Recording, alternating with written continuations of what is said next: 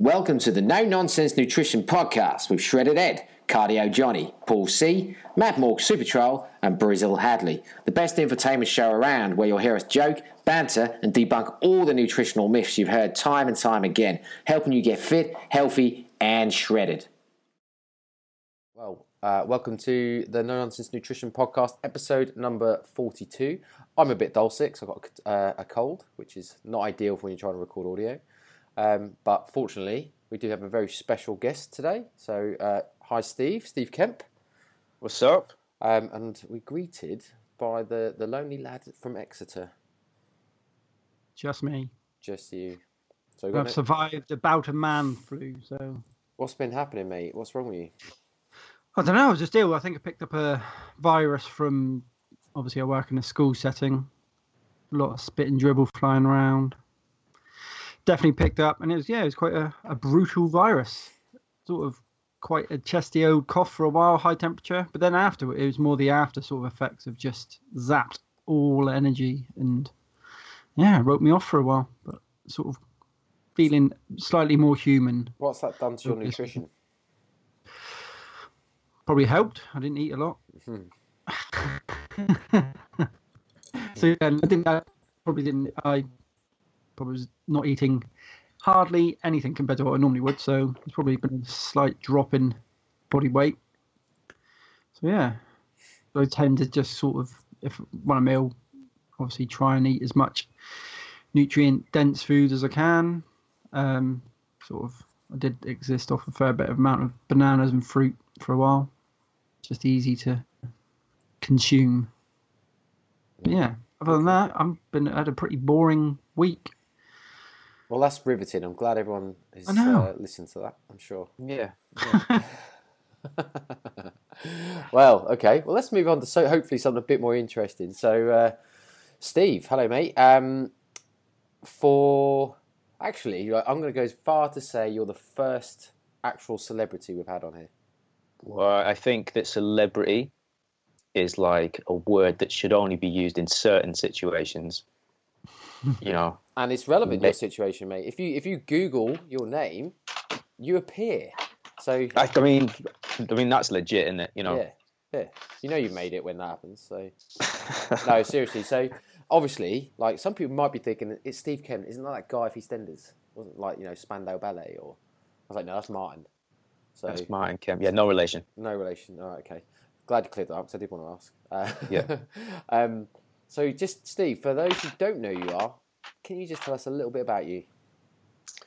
Okay, so my name is Steve, and I'm a nutritionist living in London, working with all kind of clients up here.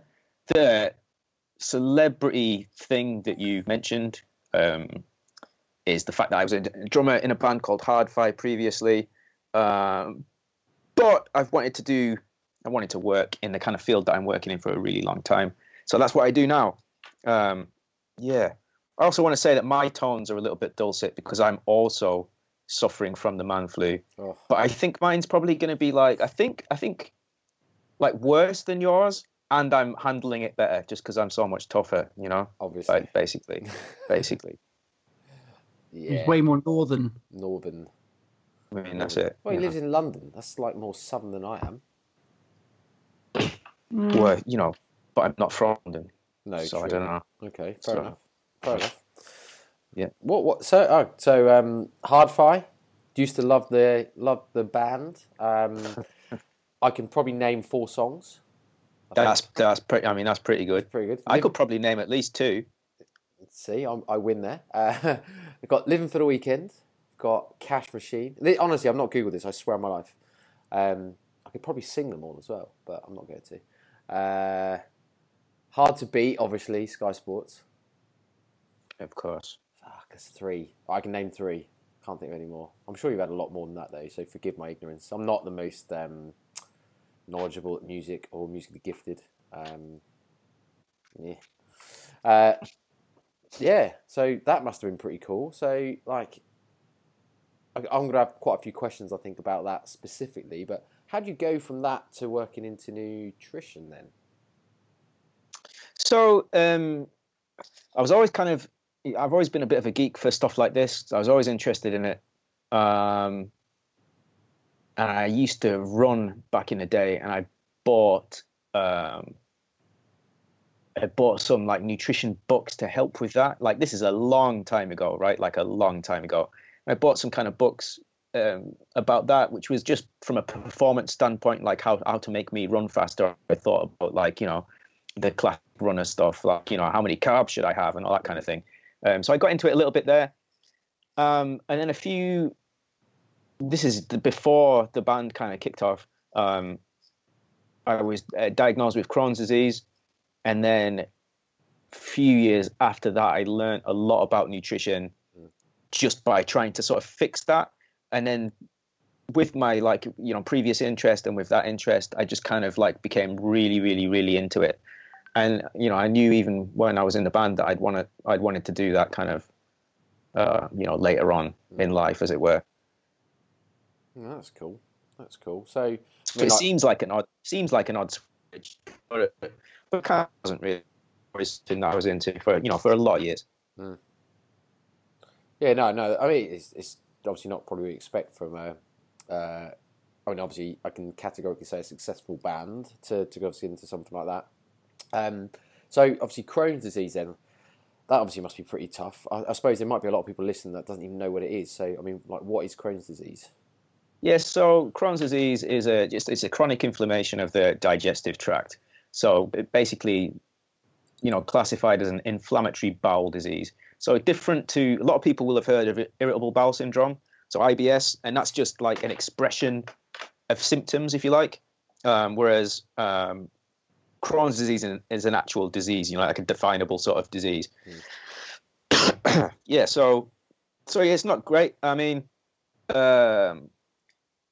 like, you want me to talk about it a little bit, like kind of what it is, what it does? Yeah, please. So that people know. Yeah, so like I say, chronic inflammation of the digestive tract, and it kind of results in a lot of abdominal pain and a diarrhea, which is one of the most unfortunate symptoms. But like, no one wants to talk about diarrhea on a podcast, do they? But like, it is a big part of it. It's come a feeture for this podcast that we seem to be talking about poo in a lot of episodes. Right. Well, there's going to be a lot of poo if we're talking about Crohn's disease. I'm not going to lie. You know, you're in a safe place here. It's all right. You're in a safe place. Well, you say that, mate. You have a phobia of talking about poo with people, so especially your own poo. But you just have to pause about this for a second, because my issue is only with me going toilet in and around near people. Okay. I don't have an issue with anybody else in the world or their toilet issues, hit habits. I'm fine with that. My job is 90% poo related. But yeah, so is mine, but a different manner. So yeah. Anyway. Sure. Anyway, good. Just my own. Your own poo phobia. That's all right, man. Yeah, don't worry about it. You know, like you say, it's a safe place. We can all share today, and we can get over it. Yeah. So abdominal pain, diarrhea, and then like tiredness. And some funny symptoms like mouth ulcers and some like kind of eye problems. You look like you've got conjunctivitis sometimes. So little weird things like that. And then like a lot of weight loss. So you lose weight fast. So I've kind of never, when I got diagnosed with Crohn's disease, I'd never been ill before. And then I suddenly got these symptoms and I didn't understand like what they were. You know, was it like just kind of some gastroenteritis? Was it something? And then they didn't go away, you know, so I had those symptoms for kind of a long time. And by the time that I actually went to the doctors, I can't remember how much weight I'd lost, but it was a lot. You know, it was like a really significant amount in a really, really short space of time. And doctors tend to take like, you know, really like aggressive weight loss quite seriously. So that's when, so that's kind of one of the things about it. And the weight loss is like due to malabsorption. So you just don't, because you've got this chronic inflammation in your gut, your intestines don't necessarily want anything to like be hanging around in there, and you just don't absorb food very much. So you're not really getting any protein in. You're definitely not absorbing any fat whatsoever. So I think about 85% of people with Crohn's disease suffer from malnutrition. 60% of adults have sarcopenia. So just, you know, getting jacked ain't easy. Yeah, I didn't know that about sarcopenia then. Obviously, obviously we know with age, obviously the elderly start to suffer. But I didn't know that people with Crohn's disease had that. Like, I mean, I suppose it makes sense in terms of Yeah, because you just like lean body mass loss. And what's worse, right? Like if you look at some of the research, and this is only in adolescents, so maybe this is not the same as far as I know. It's only in adolescents, so maybe it's not the same in older people. But in kids, at least, they tend to lose like a lot of lean body mass. So that'll be a lot lower than other kids, but they tend to have around like the same amount of fat mass. So I mean, come on, Yeah. you know, that's just like making you skinny fat. You know, that's just like the worst. That's the worst disease in the world, surely. Yeah. Actually, it's not the worst disease in the world, but it's like, you know, there you go. I don't know. It is for any aspiring physique athletes or bodybuilders. It's like, oh, that's horrible. It's not the best, but you know, it is what it is. Yeah. Cool. I mean, I got a question. Like, in terms of your lifestyle at the time, then. So when you were diagnosed with this, did you say it's before the band kicked off or during? So so I was probably already rehearsing with them, right? But this was about 2001 or something like that. So it was a long time ago. Yeah. And so my lifestyle at that point was not necessarily the greatest. Yeah. Anyway, I think that's partly for my reason for my question, because obviously I know with Crohn's disease and even with IBS, etc. So rather than IBD, IBS and stuff, your lifestyle and kind of like nutrition especially has a huge play in terms of how bad. I mean, obviously, I guess there's no cure for Crohn's. Am I right? I'm not. No, so a really high percentage of people with Crohn's disease get operated on, where they cut part of your intestine out. But the problem is with that is that like it doesn't just affect one part of your GI tract, and then it can always move to a different place or whatever. So that's still no guarantee that it's going to cure it. It certainly might put it into remission, but it might pop back at some other point. So I guess obviously it's like having a nutritional strategy or just general lifestyle that's going to help you deal with that is obviously really important in terms of. So like I'm just trying to think like from. What was your lifestyle like then when you were diagnosed with the band? Because obviously that must bring turmoil and issues on its own, just being in that type of environment or for that type of occupation. Yeah, so I mean, before we'd got our first record out or anything, like basically, my diet was kind of like I really quickly worked out that not eating was a great idea. I mean, and I'm not saying that it is a great idea, but like if you want to stop symptoms. Just not having anything in your gut whatsoever is a really, really great way to do it. So if you can handle the hunger, so if we needed to go out and do a gig or something like that, or like if I wanted to go out to a club or go out or something, I'd often fast for maybe like 24, maybe 48 hours or something like that, and then go out and then drink on top of it, because like, which is like obviously massively unhealthy, but I just worked out really quick that was a great way to sort of stop the symptoms, if you like. And there is a little bit of research on that, like not in Crohn's disease, but with IBS anyway, people doing like 24-hour fasts, people who have any kind of gut problems, and it does help. And it's probably just because there isn't any food left in there anymore. There's nothing in your gut, So yeah, I mean, I really wasn't offered any help. I had nothing to go on. I didn't know like at all what to do, and that it was that kind of like negative behavior, if you like, kind of just drinking a lot and then not eating, where lean body mass, when you're losing a lot of lean body mass and then not eating on top of it, that's really like a really poor idea. Yeah. But that was what I did, and at that time I weighed about.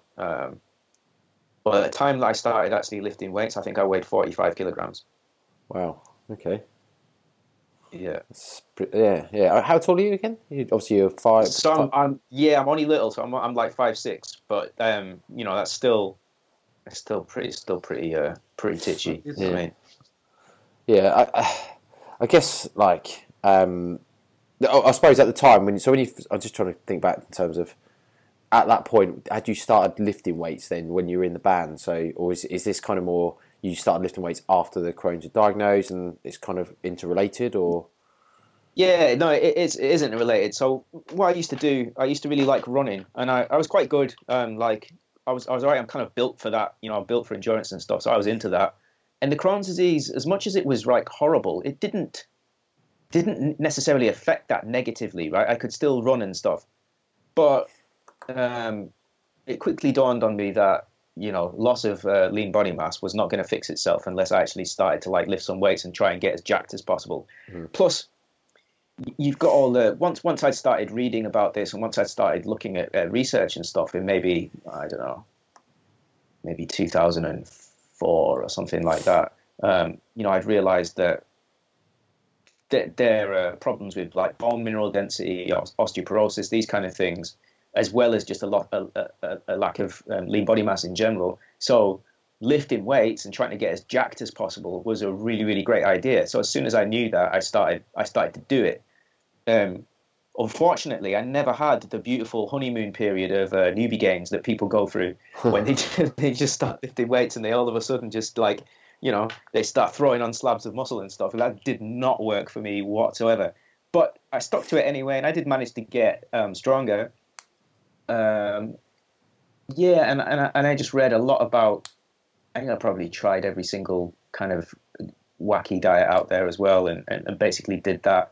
And it was just as I educated myself and read more and more, I became a little more in control of it. Yeah, that must be tough. I guess when you've got a condition like this, which is actively working against you almost in terms of your overall goals, that must be a really difficult thing to kind of deal with. How do you like cope with it in terms of like motivation and stuff? Is it just motivating enough just because if you don't, obviously the consequences are worse? Or yeah, so the thing about Crohn's disease is it's really unpredictable. So it has periods of flare-ups, and then it has like periods of remission. So when I first got it, for at least a good, I don't know how many years, 8 years or something, it was basically kind of a constant sort of flare-up or whatever. But then I've had a period of like remission after that, where I've only had the odd flare-up. So I've been reasonably well for a certain amount of times. And it does kind of leave a bit of a legacy.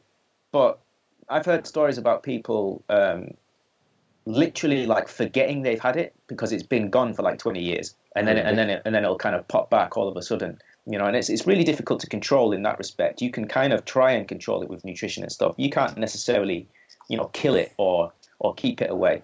Yeah. So when I started lifting and stuff, that was the case. But I did manage to get a little bit better at some point, and I carried on. So the way that I think about motivation and all that kind of stuff. I mean, obviously you have to manage your expectations. So you have to understand that you're not necessarily going to be a massive jacked bodybuilder or whatever. And that might not be someone's goal anyway who's got Crohn's disease, but it should be a goal to try and gain lean body mass. So you just have to manage that. You have to realize that you're not going to make the kind of progress that someone else is. And I like to have like a real process-minded approach where that's concerned rather than a fixed goal approach. So like if I wanted the goal that I was going to weigh like, I don't know, 80 kilograms and be shredded or something, it just wouldn't work for me, right? It would just be ridiculous. So being process-minded is just more of a factor of taking each day as it comes, and like, I'm gonna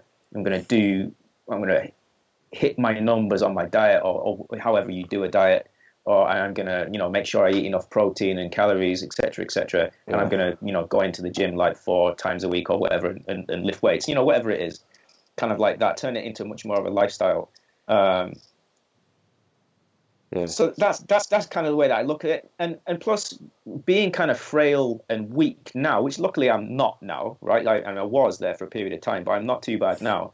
That's bad enough when you're my age, but when you're in your 70s or 80s or something, that's just going to suck. So you've got to also think, even though I like to be process minded, you've got to think about the long term a little bit as well. Yeah. I think that's really good advice, because not just for anyone with any type of condition as such, but just generally. I mean, we did an episode a few weeks back around motivation and that type of stuff. And one thing we talked about was kind of the difference between process-oriented goals and obviously having some sort of end goal, and how it affects motivation. I don't think having a condition warrants you, or the only reason you'd ever have a process-related goal. Because I think actually that just keeps people on the track, focus on the small things, building the habits. So it's kind of relevant to everybody, not just people that suffer from Crohn's or yeah. I mean, the habit-based thing is really important. So rather than being like, you get a lot of people who, I don't know, where they're like, they haven't made it their identity yet, right? So they know they should be doing something, and they know that it's like really important, but they know why that is, but they haven't internalized it, right? So for me, like the way that I eat and stuff like that, and my kind of lifestyle and lifting weights and stuff like that has become just really like becomes your identity rather than something that you have to think about, something that you have to do, because you have to internalize it. Otherwise, you at some point when things get tough, you're not going to do it. So I really like the idea of like owning something, like even my disease, as it were. It's just part of like who I am now, and so if I can make these things become part of my identity, if you like, and if I can own having this problem and this disease and stuff, then I'll probably be fine. Yeah, sure. That's really cool. It's like sort of the way of obviously swinging a negative back towards the way of positive for yourself, which kind of made me think about stepping you back to when you first got diagnosed. How did you, because obviously at that point of being, that could feel like I guess kind of like a life sentence, especially if once you learn what Crohn's sort of brings to the table sort of for you, for a person. So sort of how did you cope with it at the very start? Like because obviously it'd be quite easy to slip into I suppose not a depressive state of stuff, but it'd be very easy to get on top of you really badly. Yeah, so not very well. I mean, like I wasn't impressed at all. And one of the worst things is it's not necessarily just the not to make this into a big sort of moan fest about it, right? But like one of the worst things is it's not just like losing lean body mass and like feeling a bit crap. Like having oh god, like now look, we're talking about poo again. Like having diarrhea like all of the time just gets old really quick, right? Like it really, really does. So that was actually the most difficult thing in a lot of situations, social situations or places, doing things that regular people just wouldn't think about would be something that would like prey on my mind a lot. So that used to be difficult. Just on that, like the strategies you'd have to use, or the strategies people should use when they have a condition or a disease like this. I don't like obviously your own experience, but also your experience of others. I'm assuming you've obviously met other people with Crohn's, or you've certainly must have spoken to people. Do you tend to find that they're often the worst in terms of how they deal with it? Is that as in like I know like some diabetics that have some of the worst diets, like a lot of diabetics that should control their diets better than people that don't have diabetes do. And like the few experienced people even with Crohn's I've had, like they just don't do things, or they do things they shouldn't do, like loads of caffeine and like going out partying, like you said. Do you think it's just there's anything in that, or is it just kind of? Yeah, no, I think it's just easy to get like dismayed because like at times, even if you do everything right, even everything right as well, like in the literature is not much, right? There's really not much. The major treatments are so either surgery or some kind of corticosteroids or something like that. There is actually one paper on testosterone helping for like the symptoms of Crohn's disease, and when I read that paper, I was like, "This is my time. It's finally come." But yeah, so we didn't go down the testosterone route because I was just thinking 600 milligrams a week. Yeah. Boom, it's gonna sort my symptoms out, and I'm gonna be jacked. I was like, "This is great," but it didn't happen. But yeah, so those are the normal sort of ways to fix it. Like diet-wise, one that actually works again in the literature is just like being tube-fed. So you need to keep things out of your intestines, basically. So being tube-fed either right into the GI tract or just orally, what they call like enteral nutrition is one way to like fix it, but it's kind of tough. So when you're just having a moment where there's this kind of like Crohn's disease flare up and everything, you can get quite dismayed, and that can make you feel a little bit more destructive perhaps than you should be, because it's even if you're kind of doing everything right, you feel like you have a lack of control over it. So you do end up doing things like I did, which was fasting for 36 or 48 hours, and that kind of thing.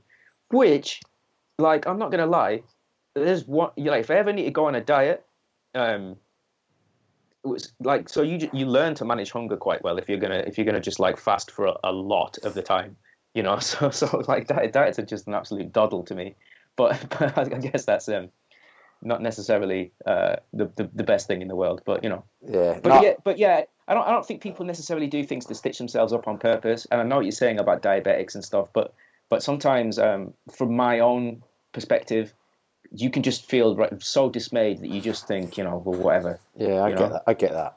It can be massively disheartening. I'm sure, like you say, if you think you're doing everything perfectly, or you're kind of doing everything you should do, and it's still not working, you have that. It's natural to go, oh, why bother? Yeah. Especially if you think the types of vices are the things you shouldn't be doing, like the drinking and caffeine, if you like coffee or whatever, that type of stuff. You do think to yourself, well, actually, everyone else is having fun, and I can't. So it's not helping anyway. So I might as well. And you just go to town, I'm sure. Let's say you really like to eat a certain food, which I don't know. Maybe you've seen a dietitian and he said, like, don't eat this food, right? Whatever it is. The food that you really like, and the dietitian said, look, you can't eat that because it's not going to help with your Crohn's disease. And so you don't eat it for, I don't know, like a month or something, and nothing happens with your Crohn's disease, right? It's still just as bad as it was before. So you're just going to think at some point you'll be like, well, I'm just going to eat it then because it's not helping anyway. So like I say, that sort of being really disheartened or dismayed, I think that's probably why people act like that. It's not a good long-term strategy, but I guess that's one way to understand why you do it. Yeah, it is understandable. It's kind of human nature, though, isn't it? The fruit of the forbidden tree in the end of the day, kind of thing. Yeah. Is it other? So outside of the treatments you talked about in terms of surgery, or obviously some of the hormone replacements, like testosterone, or some of the papers you read, nutritionally, then say, like, what specific things did you have to do, or did you have to do to either help it, or what specific things did you have to kind of avoid then? So we've obviously mentioned caffeine and alcohol as two things to avoid, but yeah. So I mean, for me, like for like a few is actually just nothing at all, because I just had no idea what to do. Fasting, but then I read like more and more. Like, I'm a bit of a geek for all that kind of stuff. So I started geeking out like early, where Crohn's disease was concerned, and I learned more and more about nutrition. But at this point, I hadn't quite in like the early 2000s or maybe mid 2000s. I hadn't quite had the same sort of critical thinking mindset that I have now. So in maybe, I think it was late 2005, I read a book, or I read a blog post or something by Lauren Cordain. I don't know if you've heard of him. Mm-hmm. He was one of the original paleo guys. So before Rob Wolf and before these guys that became real famous, Lauren Cordain was writing about the paleo diet. And he said, like, as long as you don't eat, like grains and, all these kind of stuff. I can't remember exactly what it was that he said that you can't eat. It was all commonly consumed cereal grains, including wheat, rye, barley, oats, corn, and rice, beans and legumes, potatoes and tomatoes. You'll be fine. So I was like, great, I'm going to do that then. And that turned out to be completely not true, of course.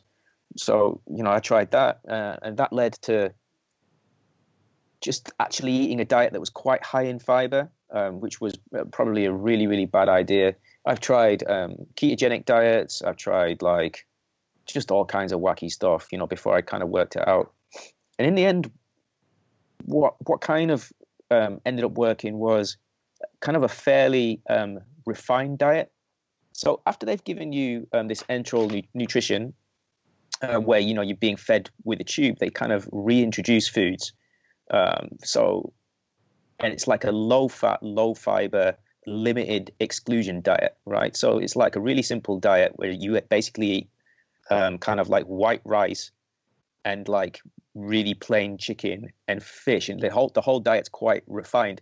So the idea is quite smart because you actually want to eat foods that are a lot easier to digest than foods that have got lots of fiber in and stuff like that. What people who don't know anything about Crohn's disease tend to do if they're diagnosed with it, or what your mum might tell you to do, is to eat things with like fiber in, or eat things that are good for you, loads of vegetables and all that kind of stuff. And that's the last thing you want to do, because they'll be so much harder to digest. They'll just make symptoms a lot worse.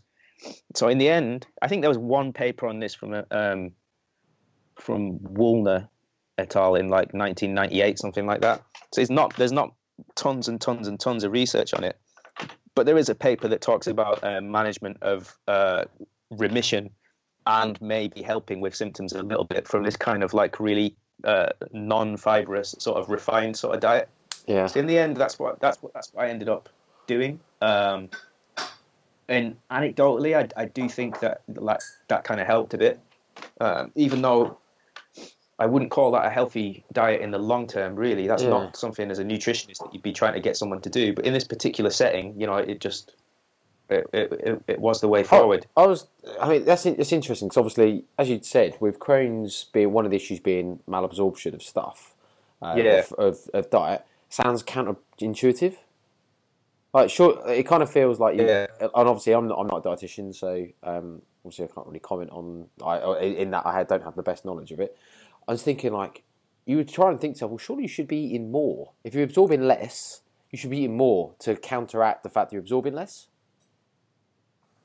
Yeah, I mean, I think what happens if you just eat more of the foods that you're not absorbing, you just get more malabsorption. Yeah. Basically, you'll just get worse symptoms, more malabsorption. So what you need to do is eat at least small amounts of the foods that you can actually absorb, if you like. So, like sometimes like liquid diets, like protein shakes, things like that, things that really digest like quite quickly, as long as they're not like dairy can be a bit of an issue sometimes, but not always. And white rice was like a massive staple. Just used to eat loads of white rice. Basically something white rice is kind of close to glucose, if you like. It's not far away, right? Yeah. So things like that, maybe some white potatoes and stuff, but yeah, if you start following like a paleo diet and eating like just loads of veggies and loads of fruit and stuff, that's not going to be helpful. Not if you. So I mean, I'm assuming like the real not malabsorption, not just like macronutrients, but micronutrients as well. Like how do you deal with that? Like what strategies do you have? So obviously, a multivit isn't just going to do the job. Yeah, I mean. I think I said at the start of the podcast that malnutrition affects up to 85% of people with Crohn's disease. So it is a big deal, and that's we're not just talking about, as you said, macronutrients. We're talking obviously about micronutrients, especially if you're eating a diet that's just made of like rice and like whey protein shakes. Yeah. But there's not really much you can do, other than just literally just take a multivitamin and hope for the best. There's not really. I mean, if it can't come from food, then it has to come from somewhere else, right? So there's not much you can do about that. Multivitamins, fish oil, obviously, that kind of thing. You can obviously take those kind of supplements. I'd probably advise taking creatine. I don't know if there's any actual literature on that helping Crohn's disease, but it never hurts anything, creatine. So probably take that as well. Maybe it can help you keep hold of some lean body mass a little bit better. But I mean, there aren't that many like supplements and stuff that you can take that are going to help. Really, it's just a bit of a pain. Like, so I thought for a little while when that I was going to help people with Crohn's disease, that I would work in like a clinical setting, if you like. But I got frustrated by just the lack of literature on or the lack of help that you can give people.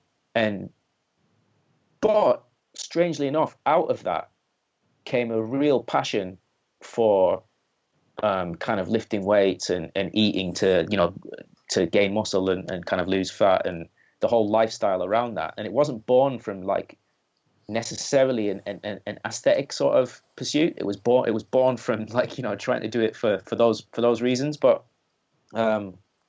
so that's kind of what I do now with clients instead. And even if they are someone with Crohn's disease, that would be like what I would concentrate on if I was working with them, if you like. So with obviously the nutrition's a major part of it, but sort of other factors that you must, especially in your old sort of lifestyle, stress must be quite a large factor. I assume with Crohn's sort of added to inflammation and stuff, and sort of your lifestyle must have been quite up and down, late nights, probably. So yeah, sleep, you must come into it as a sort of shit. So building those sort of good habits that you can build up, sort of managing your stress, managing your sleep patterns and stuff like that. Yeah, I mean, the thing is about those is that they're the same good habits that would go into, again, to put my sort of, not to use the term bodybuilding, to mean like putting trunks on and standing on a stage. I mean, like, in terms of like the pursuit of having bigger muscles or being strong or like, whatever.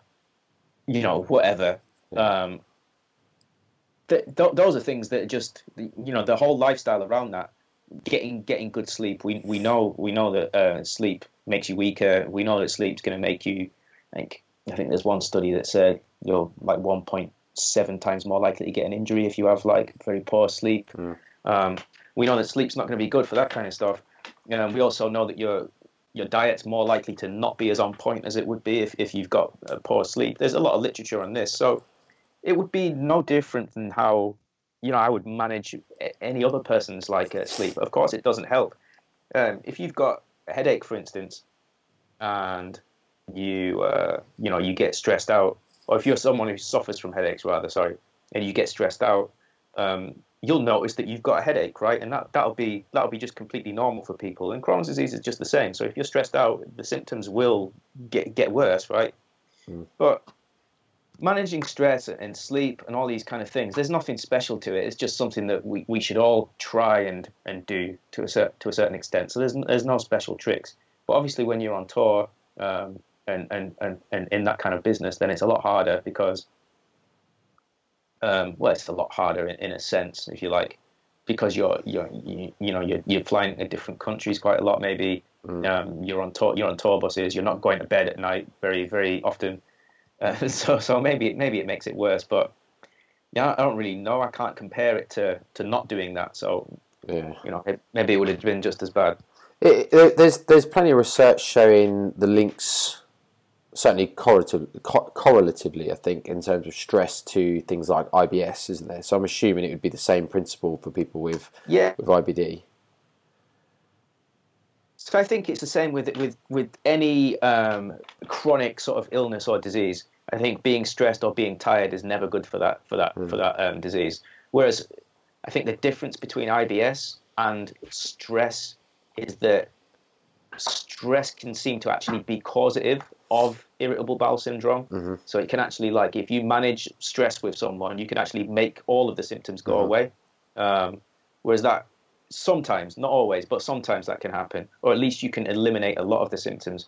Whereas with Crohn's disease, that's not going to be the same, but you can at least maybe manage periods of remission and stuff better if you take all those things into account. I guess it's like, as you say, IBS can literally be caused by being stressed, whereas you're not going to cause Crohn's disease or IBD by being stressed necessarily, but it might exacerbate it. Is that a good way to describe it, maybe? Yeah, exactly. That's exactly it, yeah. Okay, cool. Okay.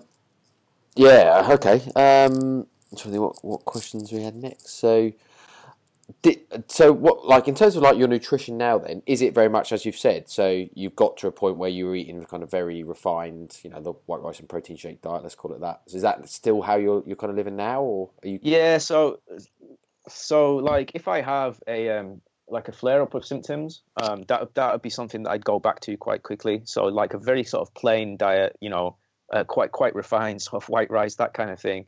That would be something that I would go back to. But in longer periods of remission, you can eat a much more varied diet. Now, you just have to be aware of the fact that it's going to leave your gut in a little bit of a mess, basically. Your gut kind of microbiota, if you like, is not going to be. It might be a little bit out of whack. So because of this, the kind of like some foods that are high in fiber, or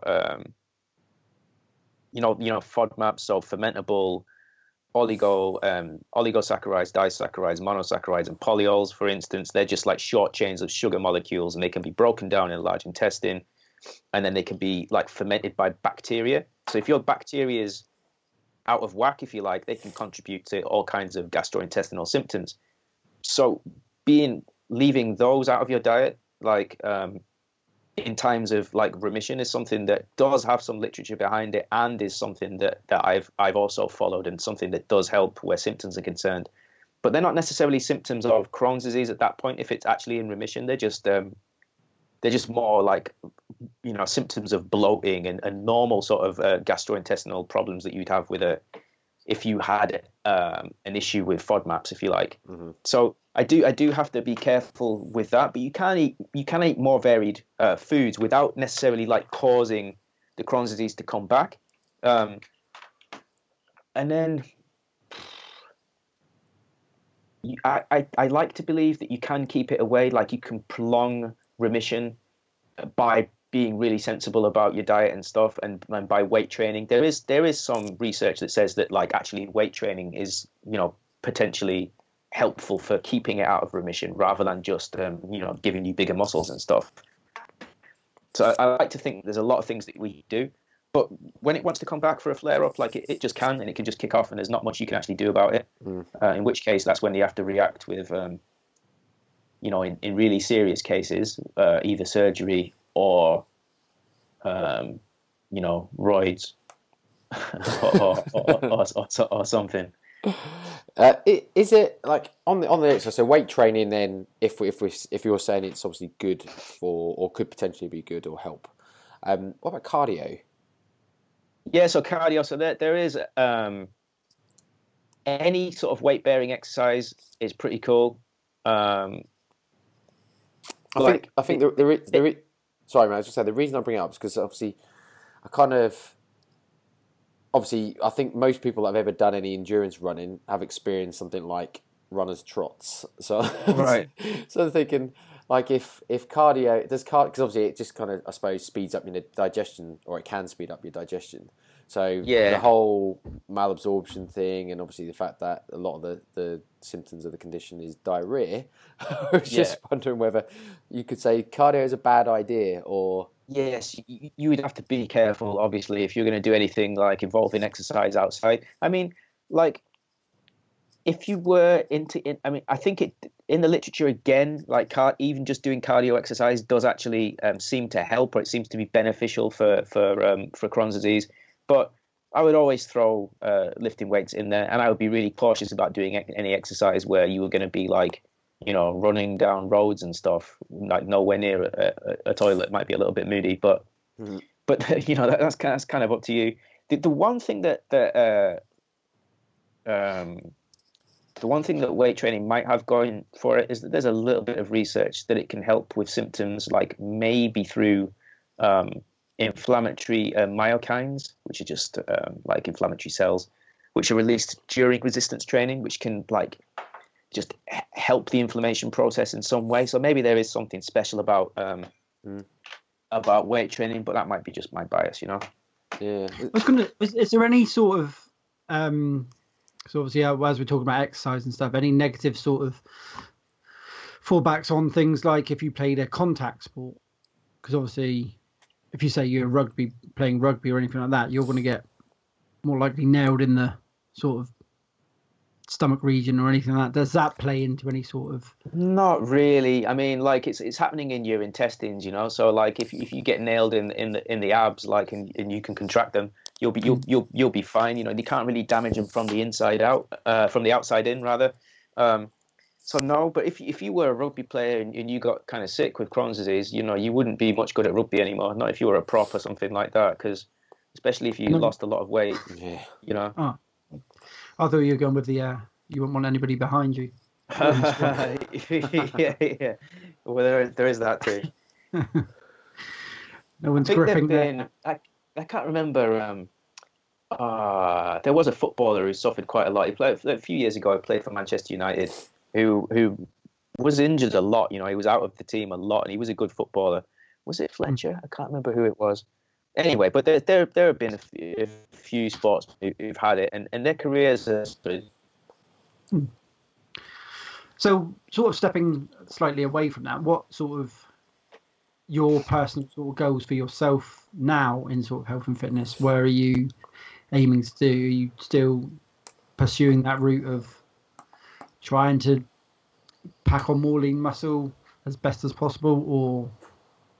Yeah, so, when I started lifting weights, I weighed 45 kilograms, and I weigh an outstanding 61, and but I'm definitely, I mean, I was always going to be light anyway, just because I've got a small frame and I'm little, right? So I was never going to be a really big guy. But yeah, I mean, in my own training, like all the things that I talked about before, about managing expectations and developing a process-minded approach and turning it into an identity and internalizing it and all these kind of things. They're all the things that I really concentrate on day in, day out. And I love training for loads of different reasons. Like, I do like the effects of it. I do like the gaining muscle and stuff like that. But, like, I also like the psychological aspects of training as well are really great. The kind of relief that you feel afterwards and how it makes you feel. So I can't see myself ever not doing it. Even if my progress will be a bit slower than maybe someone else's, it's still something that I can keep going with.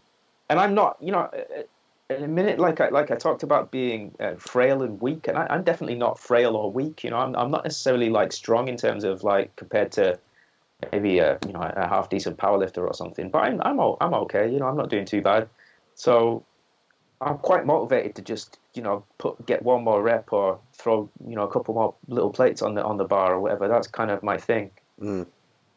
Yeah, I suppose I'm sort of the thought process behind my sort of thinking for myself is not so much as great as it'd be to be as ripped as Ed or Brett's getting, but more to bomb-proof myself because I'm getting on, as we know. So obviously being the oldest one of the group.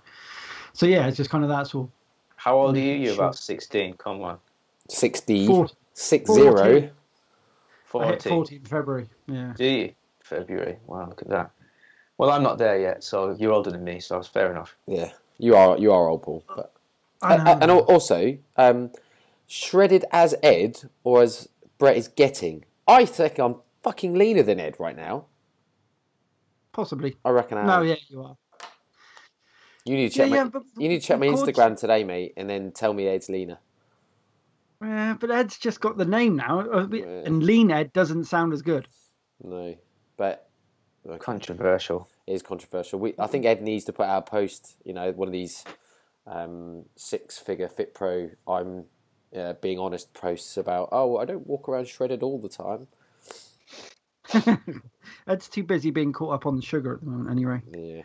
Yeah. He's cool. Anyway. You got anything else you want to add, mate? I don't know if we kind of. Is there anything we haven't thought about? Because obviously we are Crohn's or even really any type of IBD novices. So, is there anything we've kind of missed or think worth that people listening would want to hear about?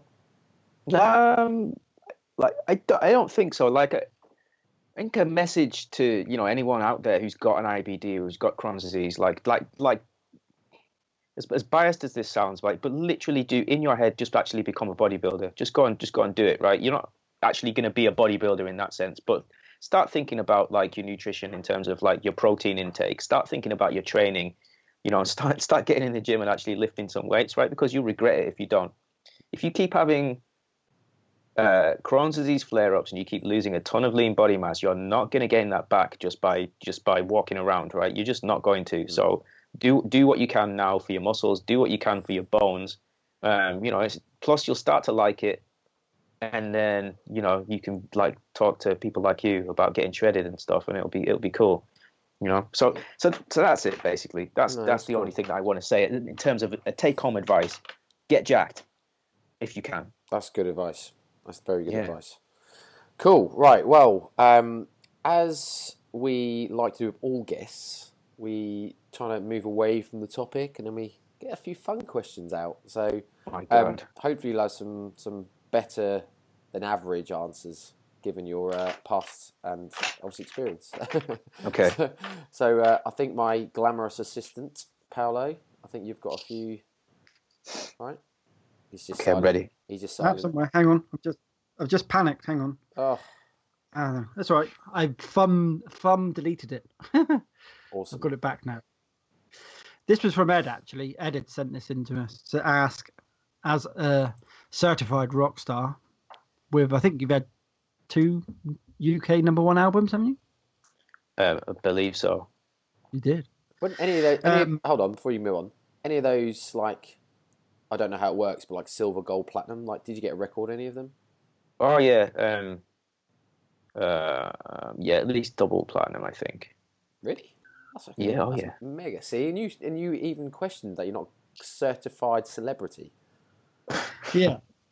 So Ed was asking, as a rock star, did you have many crazy parties, I guess, on tour or wherever? Or any that really stood out as out there? Just Okay. what I would say is this podcast is forever parental advisory, so go ahead with whatever you want to say. Yeah. See, it's like really hard because I'm trying to think of parties that I've been to and what they were. I mean, yes, we did, of course, but honestly, to try and name one that happened like at one time, it's like really, really tough. That's like the best answer. They're all so amazing they can never pick out one. No, it's just to try and like on that one time at band camp, but like, there's. Oh, we know what happened at one of the parties then. Yeah, exactly. That was me. Okay, all right. Well, Okay. I guess this might be the same thing, but what would you say has been your personal most rock star moment? My personal most rock star tell me you moment. threw a TV out of a hotel window or something. Yeah, I didn't. You know, I didn't. I'm really terribly bad at that, at like that kind of thing. Oh,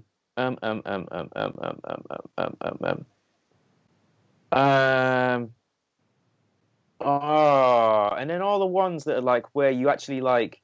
Okay, so like the odd thing that's happened where it's like you sort of feel like it would be what a rock star would do, also at the same time feels really shallow and like vacuous. So you know, so they're not like, oh yeah, when we did this it was great. It's more like, you know, well, that was kind of weird. But there are 2 things, both involving aviation. We went to support Green Day once. And we were doing a TV show in, I don't know, somewhere in the south of England. And then to get to the Green Day gig on time, the only way to do it was to go via helicopter. So we got a helicopter and then like flew into the Milton Keynes Bowl, I think it's called, and then played there. So that felt a bit rock starry. Legit. Yeah.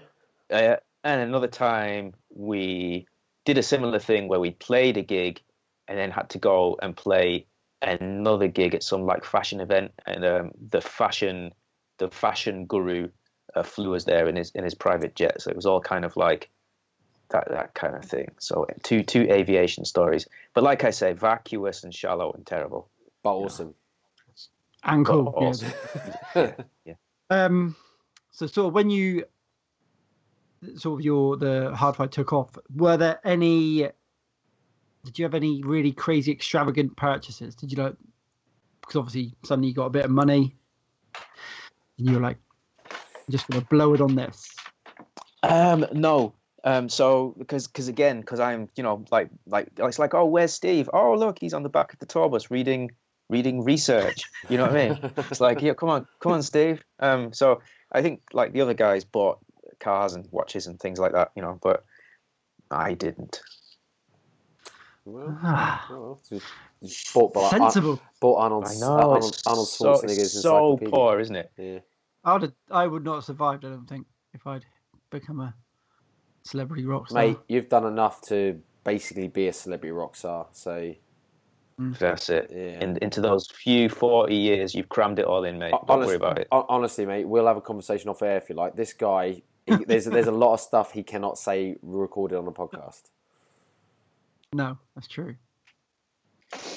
Between us. Between us and the 4,000 listeners. All right. Anyway, moving on. Okay. I want to know: is there any times when it's been negative? Like, have you been recognised at inopportune moments, or has there been any negative times when you've been famous? As in, has famous been caused a negative time? You mean, yeah? As in, has it been famous for a negative thing? Yeah. I don't know, not really. I mean, you can't really complain about that kind of stuff, I don't suppose. It wasn't like I was David Bowie or something either, just walking down the street being like followed by people or anything. But I think sometimes meeting people and then knowing that you're in a band or something could make them have like massively negative opinions about you without knowing anything about you. They would like, assume you're in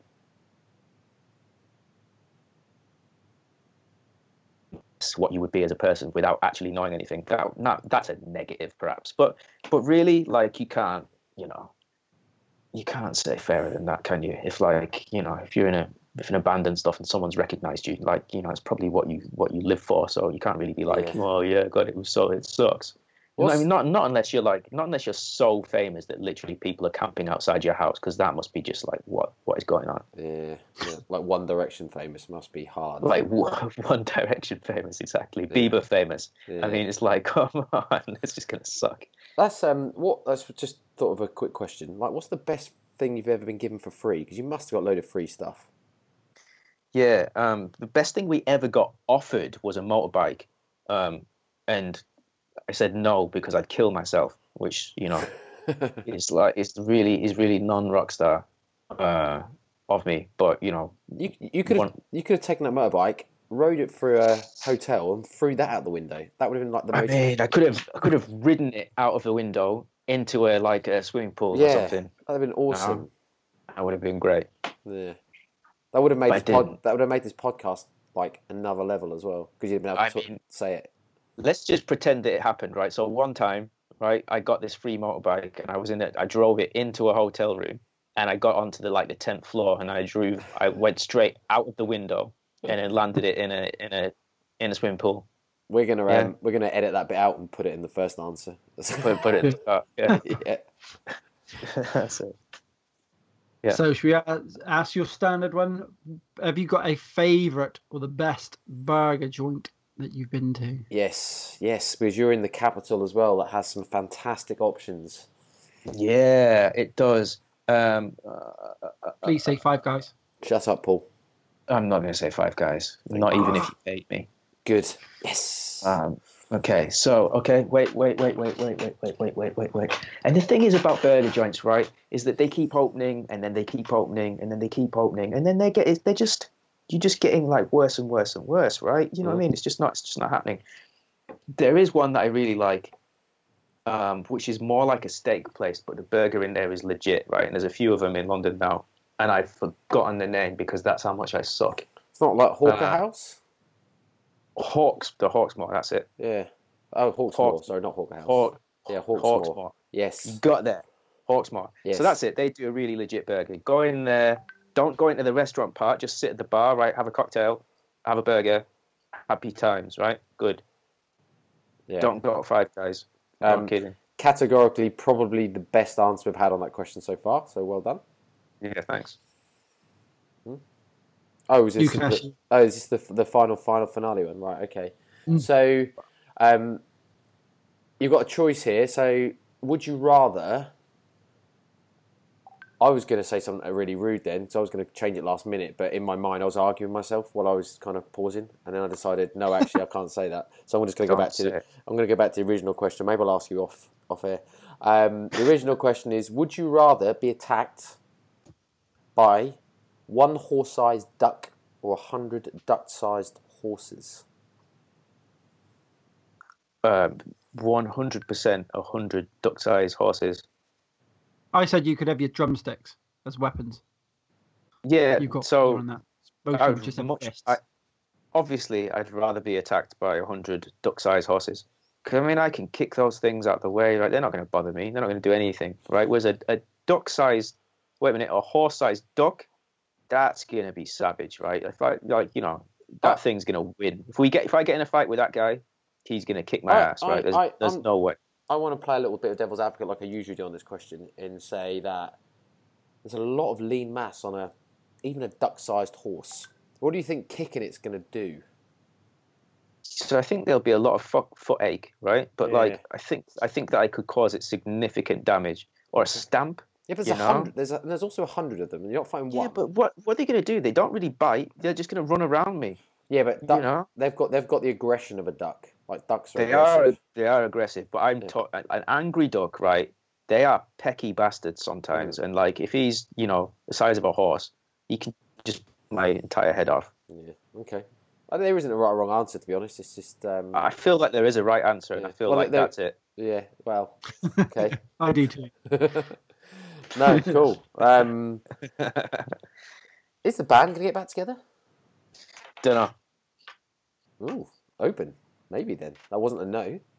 It was not a no. I've actually got one more question as well. Are you getting paid royalties by Sky Sports? God, I hope so. Good. Because they still use it, right? Yeah, I think so. Yeah. Hard to beat. Hard to beat. Oh, there he goes. Stop it. We'll have to pay royalty. Oh, shit. Yeah, we're going to have to now. Yeah, that's it now. You owe me. So can we have that royalty free, please? Do you want to end it, Brett, with a big shout out to Oh, yes. some certain Actually, kicky hold on. individual? Yeah, Steve's obviously a fellow SBS. Well, actually, I'm not graduated yet because I'm only now still doing it. But you've obviously done it, haven't you, mate? You've been through that. So I'm just going to shout that out because it's nice to be in the same community. But yes, you're right. Huge shout out to our man Carlton. Carlton, the Ninja McIntosh. I actually know what his name. Did he have a middle name? Did he have a nickname? Did he have a fight name? I missed it. Ed will tell us. Yeah. He was Bane by the fucking looks of his mask. Jesus. Yeah. No, big shout out to the man. He actually looked sinister, vicious. I don't really know what other words to describe him as. Just like, I wouldn't want to fight him, in all honesty. Yeah. Oh. So in context, he had a white collar mixed martial arts fight. His sort of debut, wasn't it? Yeah. The other night, Saturday night, and very quickly wiped the floor with his opponent. Yeah. Who looked to not enjoy it very quickly. Yeah. I think from the first second, I think it was 74 seconds long, and I think from the first second that guy just basically was trying to just run, just move, avoid. I mean, honestly, I don't have a problem with that. If someone's going to kick me in the face like a lot, I'll probably just try and get it out the way. You know what I mean? I mean, obviously, I wouldn't be in a cage fighting him. So but yeah, no, especially when like Carlton is probably got some of the best genetics I've seen. I think the guy's like 80. I think he ended on like 83 kilos or something, and like he doesn't even lift weights. I know. I mean, honestly, I know he's like a tough guy now, but I'm still gonna slap him hard when I see him because every time I think about that, I know. I'll take him down with one little slap too. You watch. He's jacked from doing handstands. I mean, how does that happen? It's just crazy. Yeah. Cool. Yeah. Anyway, well done, mate. No, it's fantastic.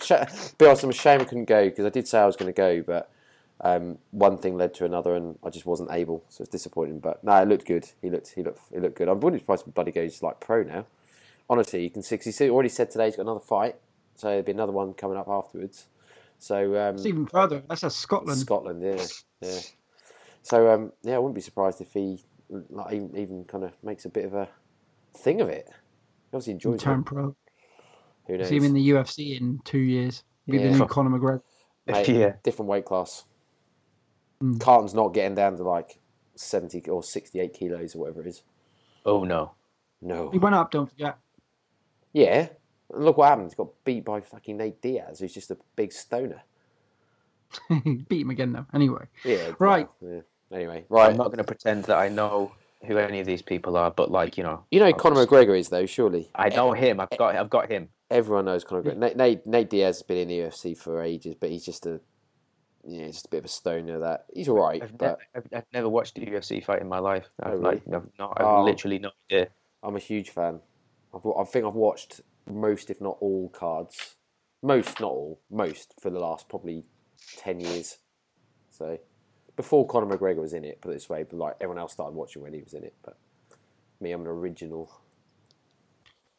Old school. I Yeah, remember. off I G. remember getting the first few UFCs on VHS tape because they were obviously had to be recorded by some dodgy person. And you get them at school. I was like, they were savage. They were mad though because they didn't have weight classes, and obviously people. It wasn't mixed martial arts. Like you literally have a sumo fighter versus like a tiny little boxer or something. Like how does that happen? It's not going to end well. No. Although it's quite cool to watch. It's like Street Fighter, really, isn't it? If you got like Zangief versus Ryu, yeah, I don't know. Different. But obviously that wasn't really mixed martial arts. That was more like one martial art versus another martial art. Whereas now, obviously, you've got to be pretty well rounded to be able to cope. It's all the martial arts. Yeah, all of it. You need all of the martial arts, otherwise you're fucked. But anyway, no. Big thank you, mate, for coming on. No problem. Some quality stuff. I'm sure we'll get you on again, and we'll hopefully get some more information about your parties, because I do feel a little bit like you've held back a bit. I'm sure there's some more in there, but cool. Right, no, thank you. Do you want to shout out your socials? Anything you got to plug? Obviously, we'll get Ed will do this, but I'll make sure Ed sticks some stuff in the show notes. But if you want to shout out where people can find you if they want to hear more, yeah, so or buy your album. Best place to find me is to go to stephenmkemp.com. So STEVENM Kemp.com. And then check out my blogs. I write a new blog every week. I kind of do quite a lot of writing these days. So if you'd like any of that stuff, on my website, you can sign up for my email list and you can get them sent straight to your inbox. So that'd be cool. That's probably the best place to find me. Cool. Right. Well, big thanks, mate. Enjoy the rest of your Sunday evening. And I say, are you going to the Krieger Day in June? I'm going to be there, yeah. Yeah, cool. Yeah. We'll see you there. You're going, aren't you, Paolo? You better be anyway.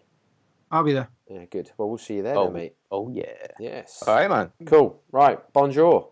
Thanks for listening to the No Nonsense Nutrition Podcast. We'll speak to you all next week.